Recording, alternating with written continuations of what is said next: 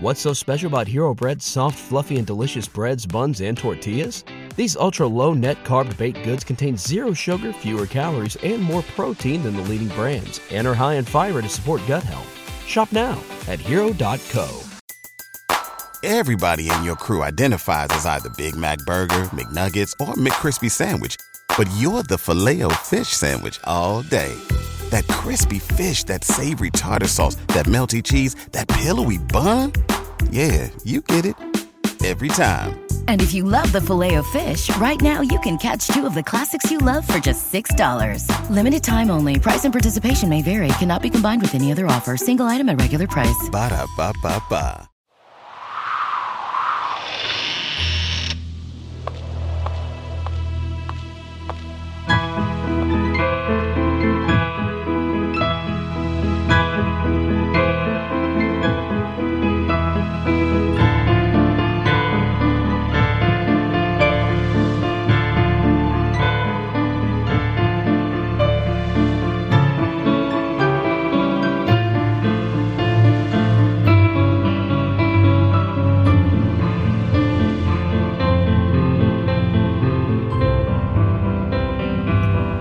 Things with Wings Productions presents Chapter 37 of the Skylark Bell Skyedive. I'm your host, Melissa Oliveri. In last week's episode, Farfalla creates a time loop to ensure she and Marius will meet in her youth, regardless of the heartbreak and chaos doing so will cause. In today's episode, we read Chapter 37, Here's the Plan, in which Magpie and Farfalla finally come face to face. Now it's time to settle in, grab a blanket and a warm drink. We're getting started.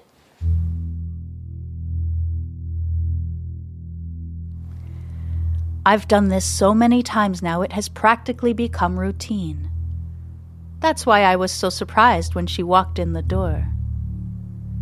We stood facing one another for a moment, like we were frozen in time. I don't think either one of us quite knew what to do. The story had played out the same way so many times, so many lifetimes. What now? Magpie and Farfalla stand face to face. Even the air seems to stop moving for a moment. Finally, Magpie speaks, breaking the eerie stillness. I know how to behead the Ouroboros, she says. Farfalla's brow arches and she looks at Magpie quizzically. At the very least, this should be entertaining. Continue, she says. Magpie glances into the other room and sees her older self in the rocking chair, eyes trained on the situation at hand despite being feeble and mere minutes from passing away. I know the exact moment your time loop opens and closes, she says, meeting Farfalla eye to eye. Farfalla snickers. I don't have time for this nonsense, she says, waving a hand at Magpie nonchalantly, despite the fact that the girl's words substantially increased her heart rate. Aren't you tired of this? Aren't you tired of the heartbreak, the loss, the grief, the pain? Tired of the same story over and over? The predictable lifetimes one after the other? It's not natural. We're not supposed to know how it ends. We're not supposed to know everything that will happen along the way. Magpie is now shouting. From the corner of her eye, she sees an ever so small, proud smile creep up on the corner of her older self's mouth. Now it's Farfalla's turn to shout. Know what's not natural? The love of your life disappearing in a snowstorm. Or being centuries away from your child. Or, how about this, being locked in a tree for all eternity. You want to talk to me about things that are not natural? At this, she lets out a bitter laugh that chills Magpie to her core. What if I could change all that? Asks Magpie softly. Farfalla sinks into a dining chair, folds her arms on the table, then leans her head on it and closes her eyes. Then I would never see Marius again, she whispers, almost like she is talking to herself. A single tear falls down her cheek, hidden from Magpie's view by Farfalla's thick mass of red hair.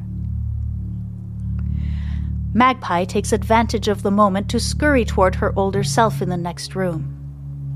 "I'm going to fix this," she says softly. The old woman nods and mouths the words, "Thank you." Farfalla gives her hand a squeeze, causing a light electrical current to pass between them. Magpie walks back into the kitchen and sits down across the table from Farfalla. Farfalla sizes her up for a moment. Perhaps all these lifetimes she has misjudged Magpie. There is strength and courage emanating from the girl before her. Yet she is not hard. She is not bitter or angry. If anything, her expression is one of empathy. Farfalla is surprised to feel a sense of admiration rise in her. "Elizabeth was my great-great-grandmother," says Magpie.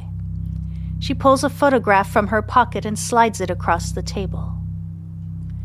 Tears immediately spring to Farfalla's eyes. She looks at the photograph. An old woman in a rocking chair, knitting. Elizabeth. Elizabeth, who lived an entire lifetime without her. Farfalla looks back at the girl in front of her, studying her face.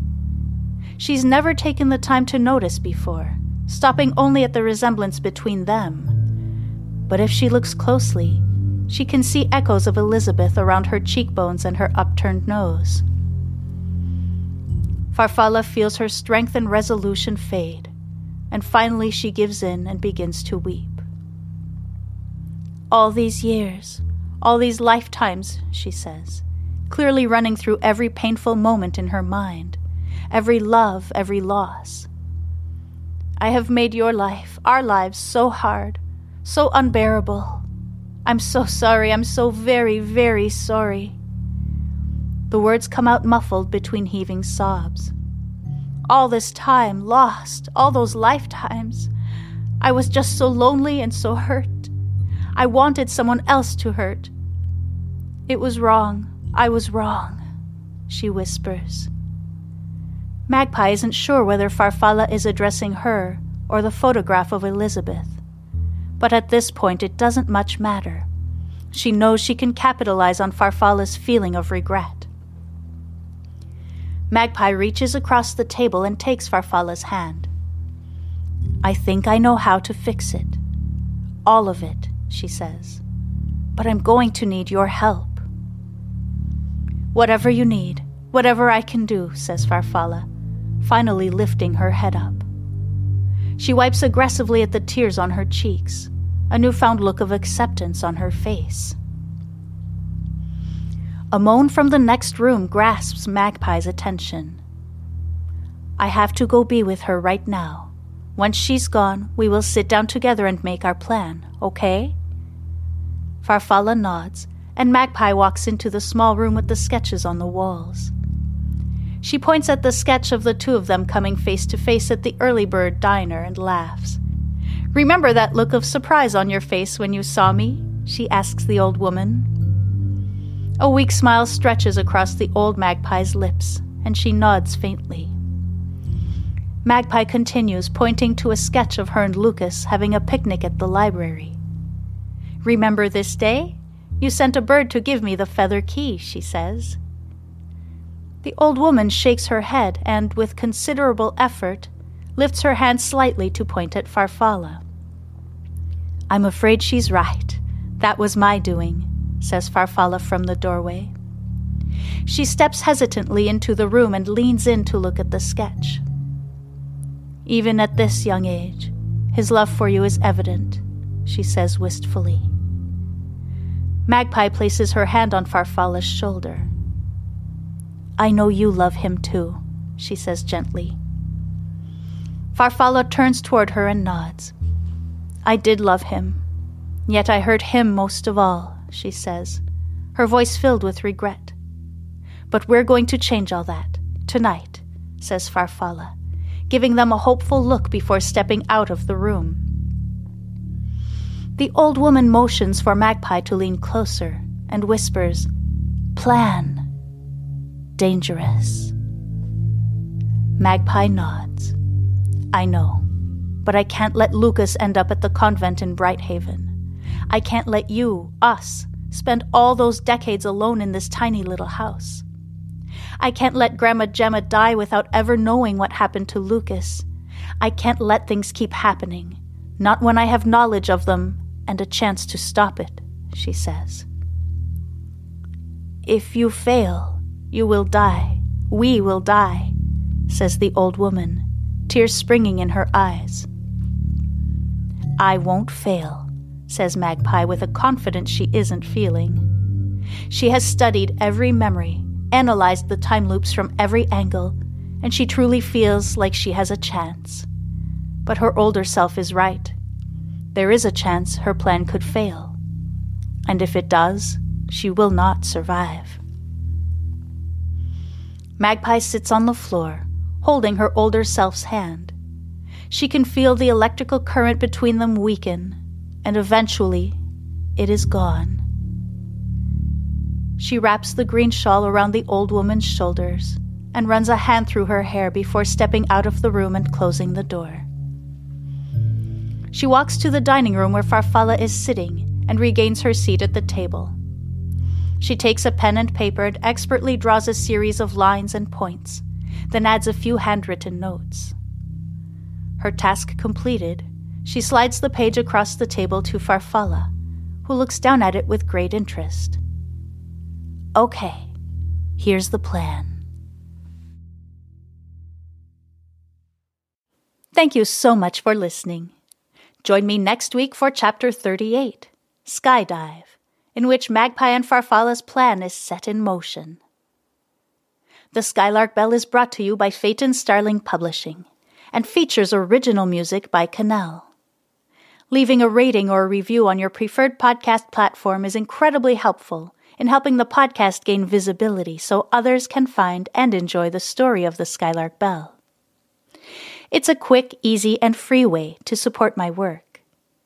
If you'd like to support me further, you can also subscribe to Patreon, where you'll get early access to ad-free episodes and digital downloads of all the music. Be sure to also follow me on social media for updates, and I love to connect with listeners. Just check the show notes for all necessary links.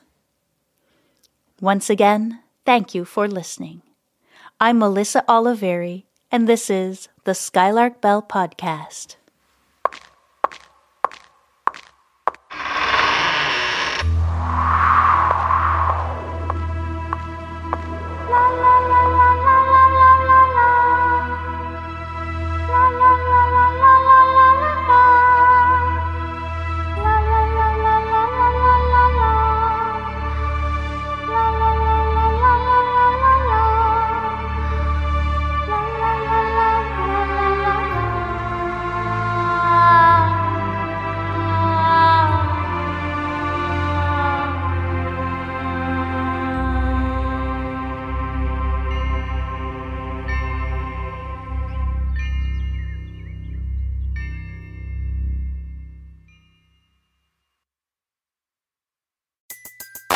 Everybody in your crew identifies as either Big Mac Burger, McNuggets, or McCrispy Sandwich. But you're the Filet-O-Fish Sandwich all day. That crispy fish, that savory tartar sauce, that melty cheese, that pillowy bun. Yeah, you get it. Every time. And if you love the Filet-O-Fish, right now you can catch two of the classics you love for just $6. Limited time only. Price and participation may vary. Cannot be combined with any other offer. Single item at regular price. Ba-da-ba-ba-ba.